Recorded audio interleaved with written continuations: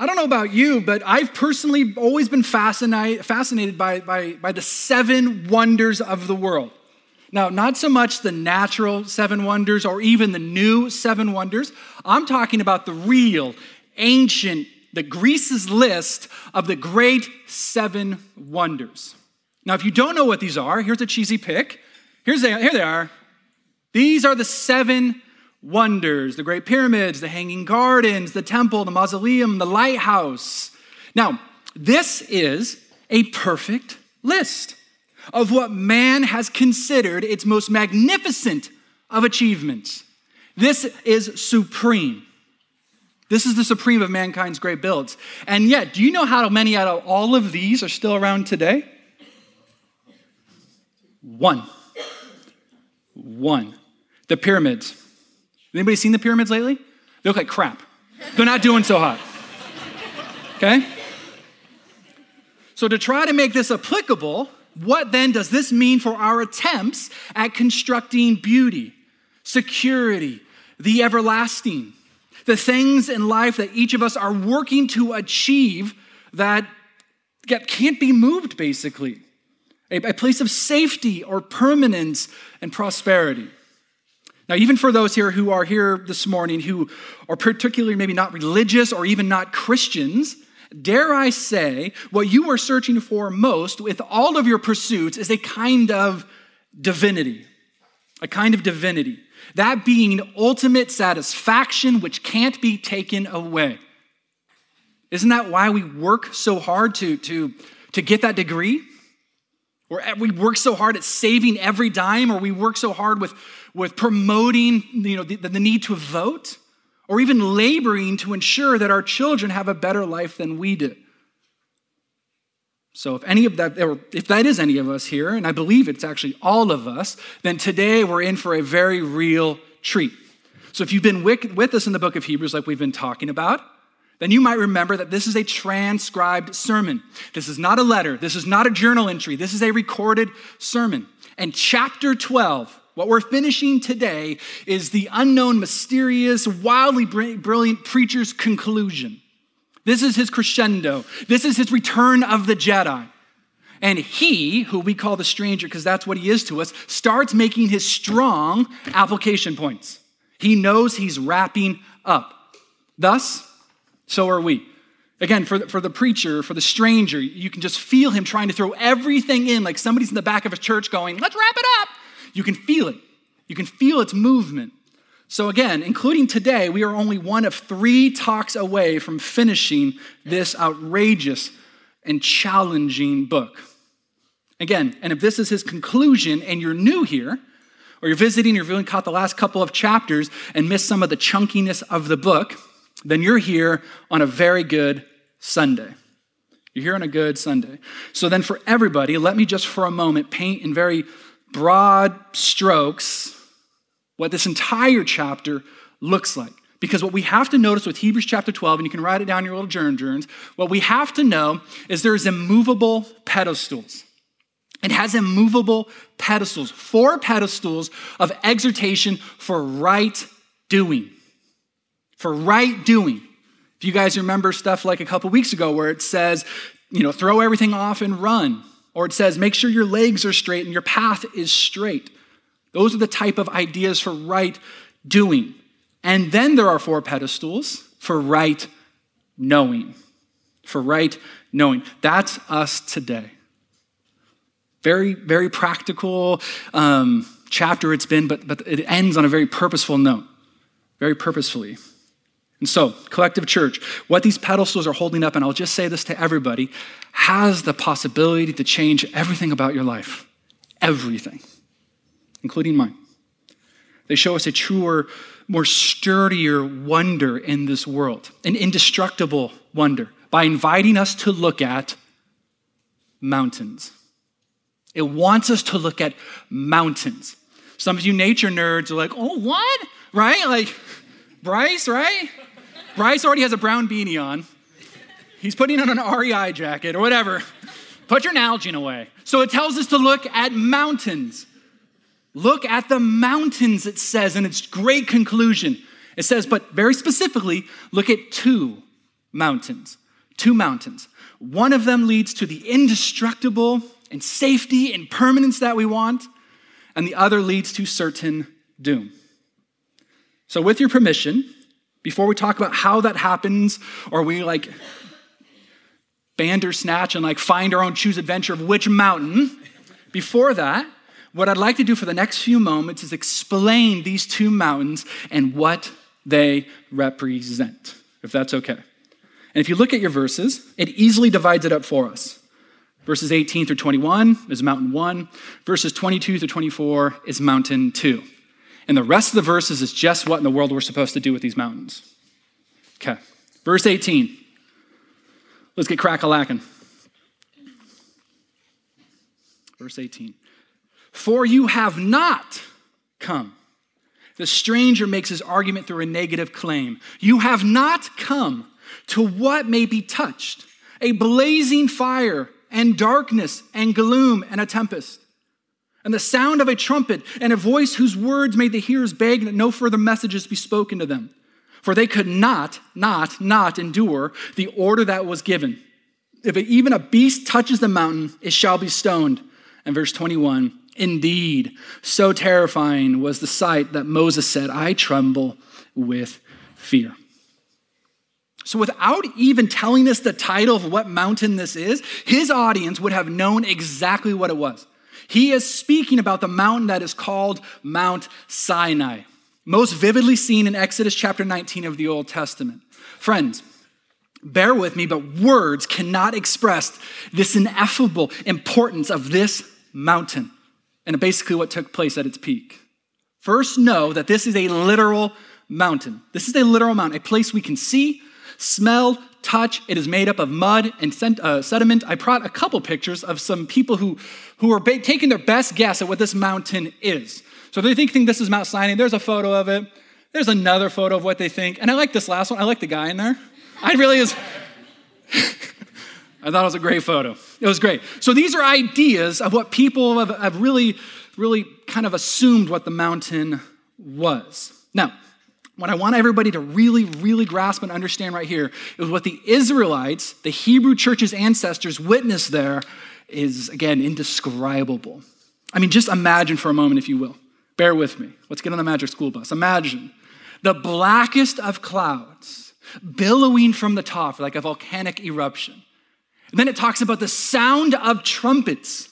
Anybody been at an orchestra where they're warming up? Imagine that times 1,000, and that metallic noise is just blasting down the mountain. And the entire thing is just in a blaze of fire like the Lord of the Rings Mount Doom. It is absolute fear. Or how did the stranger say it? Darkness and gloom and a tempest. It is a place so extreme that even if a little random animal, if Bambi happened to walk by it or scurry by it, all of a sudden, dead. It's in other words, God's access is denied. Free access to God with this is denied. As you can see, worship during this time was not very Hillsong-y, if you know what that is, or Bethel, or it wasn't pleasant, it was not uplifting, or it was not emotionally exhilarating experience at all. This is a foreboding, terrifying, intimidating experience. And it was under that black sky and in that voice of brass that God told his now free from enslavement community, because you're mine and I am yours, live like it.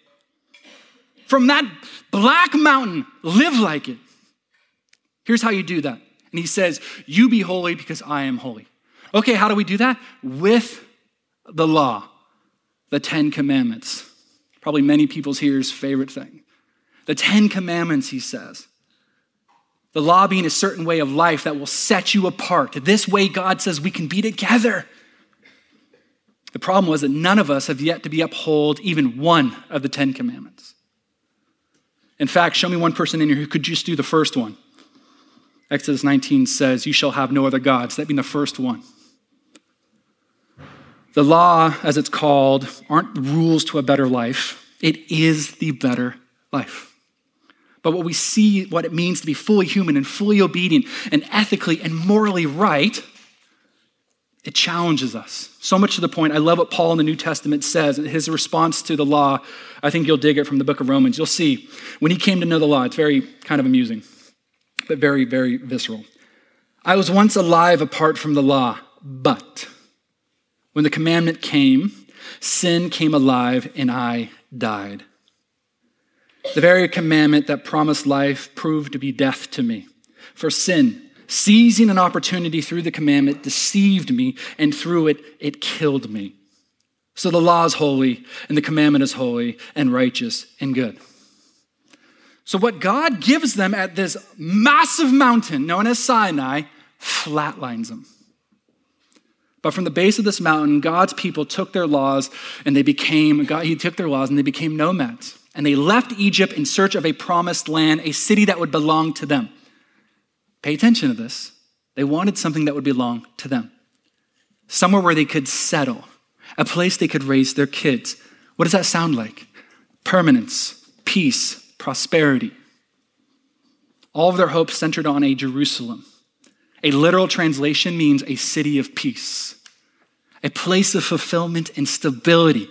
How nice does that sound in 2019? In our current day and age. Fulfillment and stability. See, Christian or not, we want our own Jerusalem, a permanent place of peace. That's what they were looking for. And the stranger, the author, knows this. So then he goes on to say, verse 22, but you have come. But you have come to Mount Zion, and to the city of the living God. And look at this, the heavenly Jerusalem, and to innumerable angels in festal gathering, and to the assembly of the firstborn who are enrolled in heaven, and to God, the judge of all, and to the spirits of the righteous made perfect. There is no you have to work for it. There is no you have to travel for it. There's no you have to find it. There's no search for it. You have come. You're there to Mount Zion. So Mount Zion is number 2. Just for a little contrast, I did a little side-by-side, a little quick graphic. See what I did this morning? I did this for you at 4 a.m. No joke. So if there's a misspelt word, blame Ross. Right there. Just joking, don't blame him. This is just a little contrast of the 7 contrasts of these 2 mountains. You see, Mount Zion, the place in the Old Testament that King David claimed, even the name Zion eventually was a standard way of referring to the site of the temple, the city of Jerusalem as a whole. So how you could say Jerusalem or Zion is in the same way that we say Los Angeles or LA. It's the same thing. Now, of course, he is not talking about a physical, literal mountain of Zion or even the earthly city of Jerusalem. He's contrasting the physical mountain of Sinai with the heavenly. The heavenly.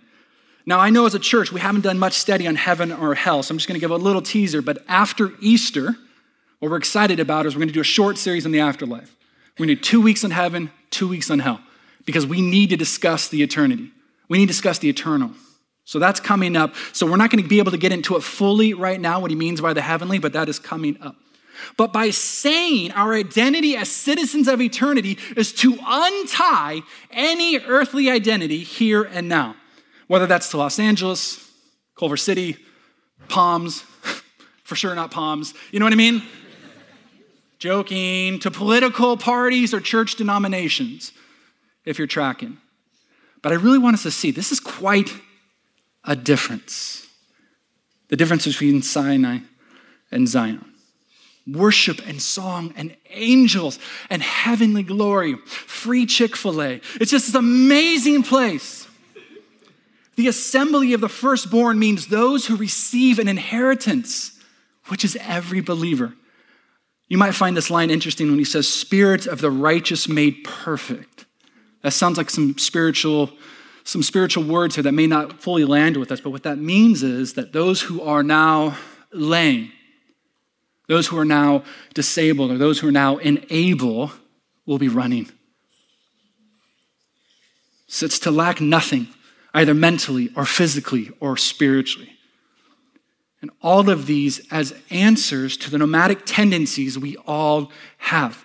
He poses these as the answers to our nomadic tendencies.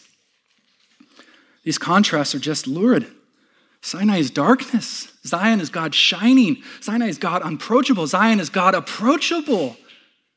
And this is essentially what the book of Hebrews has been doing every single Sunday we've gathered. It is constantly throwing out their stark contrast of supreme Jesus and everything else. It wants us to ask, is Jesus better than this in our life? Every time we're faced something, is Jesus more than that? Jesus better than the angels, the priests, the prophets, the blood, and temples. And today is the last great contrast of the entire book, as it forces us to visualize these two Everest. One which represents the old covenant, law required, and one which represents the new covenant, law fulfilled. Now, thank you for that fast rant of trying to get these mountain descriptions out there. But before we go any further, I feel like we must shoot the elephant in the room. We must. Doom and gloom God versus happy pappy God. Right? Right? Let's be honest, Angelinos. An angry, wrathful God is out of date. It is out of fashion. I mean, how many of us Christians are here in 2019 saying, thank Betty White that we are not on that side of the cross? We are not with the God of the Old Testament. How many of us go, praise God Almighty, we've dodged that OT deity faith bullet? Some here possibly going as far as new atheist Dr. Richard Dawkins. I've read this quote a bunch, but it makes quite a punch. When he says, the God of the Old Testament, is arguably the most unpleasant character in all of fiction. See that jab there? Jealous and proud of it, a petty, unjust, unforgiving control freak, a vindictive, bloodthirsty ethnic cleanser, a misogynistic, homophobic, racist, infanticidal, genocidal, pestilent, where am I at? Megalomaniac, sadomasochist, capricious, malevolent bully. I lost my place a bunch. Sorry. Take that out of the podcast. I lost it. But let me just say this. I want to push this even further so that we really behold the contrast here. Agnostic Charles Templeton doesn't offer much of a character reference, but this is important as well. He says the God of the Old Testament, is utterly unlike the God believed by most practicing Christians. He is an all too human deity with human failings, weaknesses, and passions of men, but on a grand scale. His justice is by modern standards outrageous, and his prejudices are deep-seated and inflexible. He is biased, vindictive, and jealous of his prerogatives. Brian? Friends, could this be your understanding of the biblical God today? Even as I describe the black billowing clouds of Sinai, you go, yeah, he seems like a monster. He seems very untamed. Even the Talmud of the rabbinic and Jewish studies has a legend where it depicts God holding this very mountain over the people's heads, threatening it to throw it on top of them if they do not accept his law. Now, where that is more allegory and opinion, the notion of holy fear is uncomfortably real. It's uncomfortably real. Just for a moment, just remember, if you were to flip back through the pages of the Old Testament, the prophet Isaiah catches a glimpse of God in his absolute perfection, and his only response is, I am coming apart at the seams. The angelic seraphim, whose name literally means blazing ones because you can't even look at them, they are forced to cover their eyes before God. Or even the pillars of the temple, God's holy house, rattle. They rattle. They're not even human, and they rattle with quaking fear. To not fully seize its reality only lessens our faith. All of this forcing us to ask, what happened to change God? What happened to change God from the Old Testament to the New? From Sinai to Zion? What happened? This is the answer. Nothing. Nothing. Of course, author C.S. Lewis helps ground this point. God is the only comfort. He is also the supreme terror, the thing we need most and the thing we want to hide from. He is our only possible ally, and we have made ourselves his enemies. Some people talk as if meeting the gaze of absolute goodness would be fun. They need to think again. Who here this morning needs to think again? They're still only playing with religion. Goodness is either the great safety or the great danger, according to the way you react to it. And we have reacted the wrong way. Nothing of God has changed about him or his character. Nothing. So again, I wonder how many it would surprise for me to proclaim as fact that there isn't a wrath-slinging God of the Old Testament and like a Tom Hanks God of the New Testament. I wonder how many would be like, what? The God on top of Sinai is the same God at the center of Zion. So then, what gives? What gives? What does this have to do even with the longing, the human longing for permanence, peace, and security? Everything. Everything. But before I get there, if I could have your attention, because I need to give a bit of a word of warning. I have to. Especially those considering right now who are giving up or considering giving up on Christianity. In a room this size, it's really not that far-fetched to think that some here might be in that spot. Or even on the church.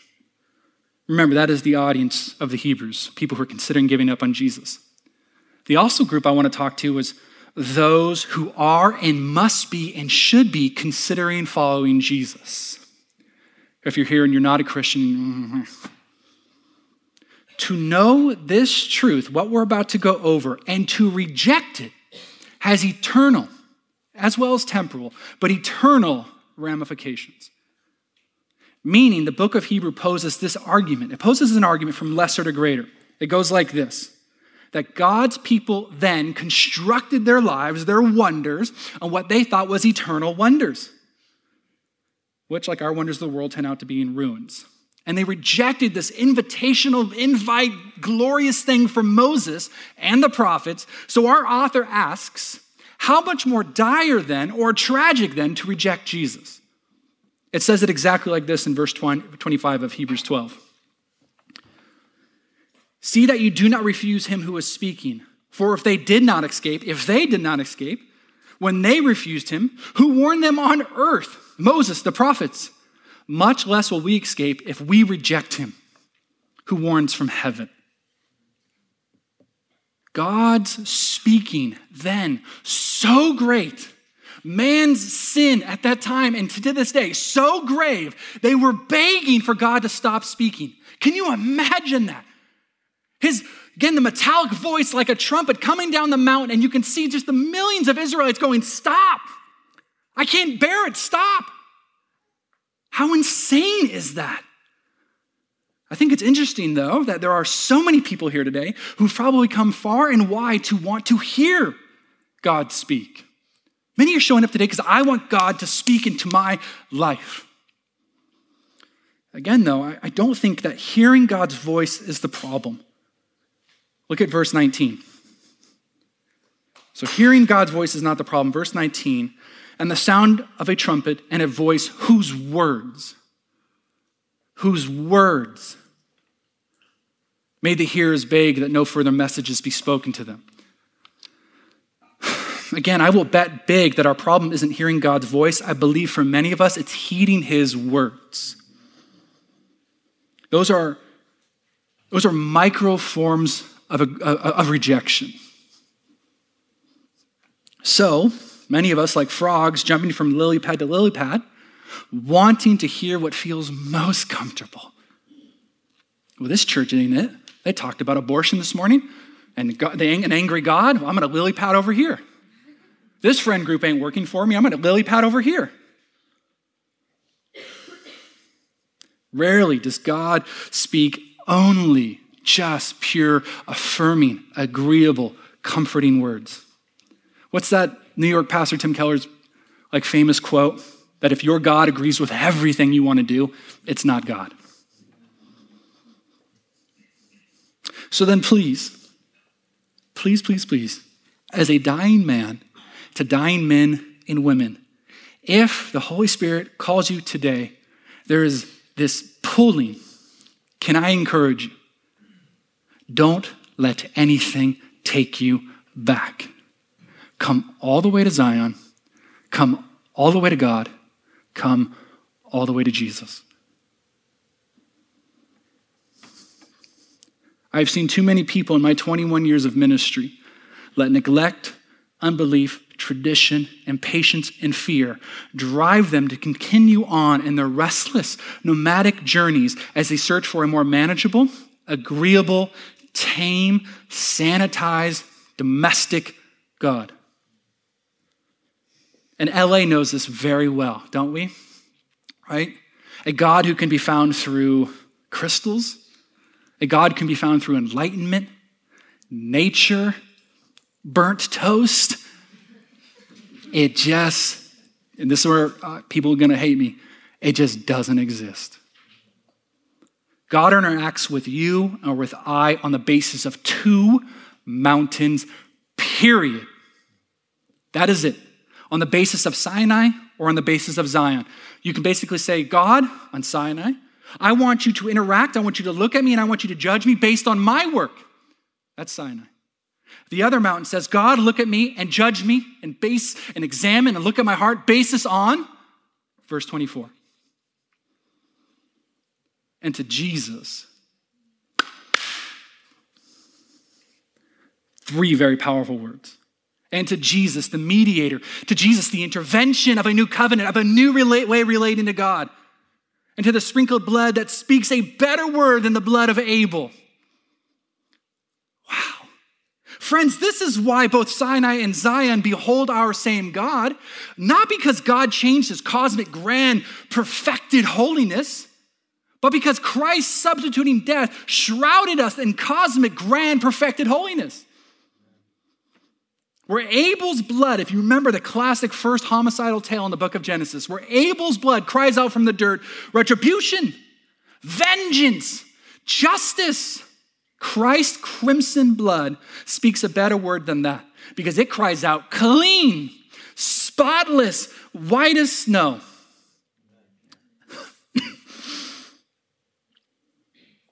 Then only the faultless could touch the mountain. Then only the faultless could. Now Christ tells us, go to him. Claim that presence. Go. The breach between heaven and earth has been healed. So now, collective church, when God speaks to you or he speaks to me or speaks to us through his word or through church or through sermon or through prayer or through an exhortation, etc., it need not frighten us. Where we are at the base of the mountain saying, no more. It need not seize us or make us second guess if he's good. It should refine us. Look at verse 26. At that time, his voice shook the earth, but now he has promised, yet once more I will shake not only the earth, but also the heavens. These words are from the Old Testament book of Haggai, and he's given a commentary on it. He's saying God will let pass through his finger all that is there except what is eternal. And this phrase, verse 27, this phrase, yet once more, indicates the removal of things that are shaken. That's things that have been made, in order that the things that cannot be shaken may remain. That which is eternal. When I was a kid, we lived in Sumter, Oregon. Anybody heard of Sumter, Oregon? Nobody. You have? Because I told you about it. That's why. No, here's the reason. I mean, it's a population of 150. It's gross. This is the place that I drove around as an 8-year-old buying my mom cigarettes up and down the streets. My mom listens to the podcast. She's going to hate that. But this is that small of a town that everybody's okay with it. But this is a gold town. This is a gold town. And my sister and you'd go down to the stream and you would just pull up handfuls of mud. And if you just let the water fall through your fingers, you would see gold flakes throughout it all. They weren't big, but it was enough of a sparkle, of a glitter. You're going, there's gold in them waters. It was enough. In fact, we thought we had millions of dollars as kids, and we got those, your mom's like spaghetti colander things, and like,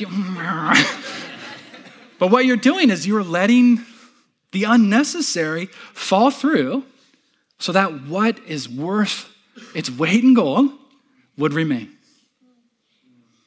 This is what the stranger is talking about. He's telling them that God shook the earth and it rocked the Israelites.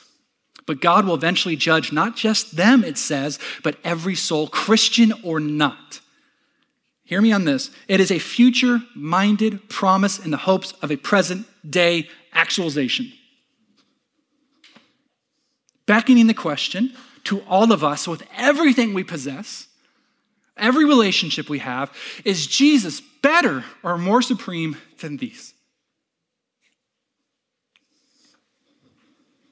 I feel like every week I ask the very same freaking question over and over again. What is our permanence? What is our security? What is our peace? And this morning, again, I was just looking at it going, yeah, again, right? And then I just remembered and I was reminded by the Spirit of God that these are the questions of our life. Our answers to these drive us.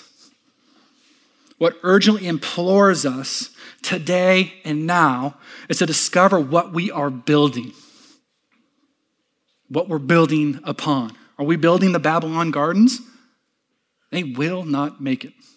Are we constructing our own fire festival? I got a fire festival illustration in. I just had to get one in. Nailed it. Are we advertising like a party off the Hizzy chain when it's just cold cheese and cold bread? It's a great documentary. Watch it later. Give you anxiety. So in closing, how do we find what's shakeable? Casey, how do we find what's shakeable and it's masquerade as the unshakable? Allow me to pose some questions as we wrap this up. Take these to your discipleship group. Take these to our response time, but they're very simple. This is how we find what's shakeable versus unshakable. If our spouse, that promotion, our children, our lifestyle, our comfortability, that friendship, our independence, our motherhood, our health, our creation, and our art, if that was gone tomorrow, how would you interact with God? If that was gone tomorrow, could you still worship? If that was gone tomorrow, could you wake up in the morning and go, God is still good? If all of that was gone tomorrow, would your identity be in ruins like 6 out of the 7 wonders of the world? The basic and simple invitation of Hebrews is to make Jesus Christ your primary source of everything. If some of you are in shaking times right now, life just sucks. Life is harder than you want it to be. I know we do not understand fully, but I'm telling you this, it is mercy. It is mercy. If our life is built on a faulty foundation, then it is God's loving kindness to show us before it is too late. And if we are moved by this conclusion of the book of Hebrews to reestablish our trust in the work of Jesus and the goodness of a holy God, then what could be right now possibly the darkest chapter of your life could become the turning point for your entire eternity. Hebrews challenges to live in light of that which cannot be lost, the unshakable kingdom, the unshakable king, the unshakable reality of his everlasting love and his supreme holiness. There's this beautiful hymn which has a small line that says, "These all shall perish, stone by stone, but not thy kingdom nor thy throne."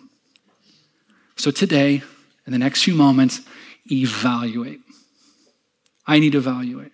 And if we evaluate rightly, this is how you'll know. How am I going to evaluate rightly? Because there's only one response. Verse 28.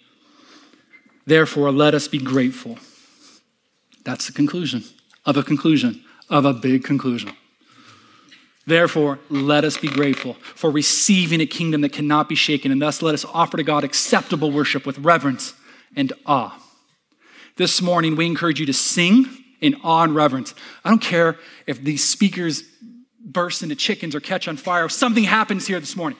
May we sing, lifting our arms, shouting out characters of God, coming to the carpets, and joining in the festival of angels. Verse 29, and I'll end with this, knowing with full assurance that our God is a consuming fire. He could have said anything about God. Our God is a big old pillow. Our God is Dr. Phil. Our God is blankety blank. And the stranger's just preaching. He goes, no, our God is a consuming fire. Christians take that to the people on the side for prayer. Christians take that to the communion tables up here in the front as we celebrate the Lord's Supper. Because what those words means is a quote from Moses when he said, God is a consuming fire, a jealous God. And some people are like, what? Like a spouse for a spouse's love. That is his jealousy. And so when we give ourselves to more shakable things, God radically broken over it. He has made a way. The veil has been removed. Go to him this morning evaluating, am I worshiping the unshakable God, or am I worshiping shakable possessions and shakable pursuits? Amen? Let's pray.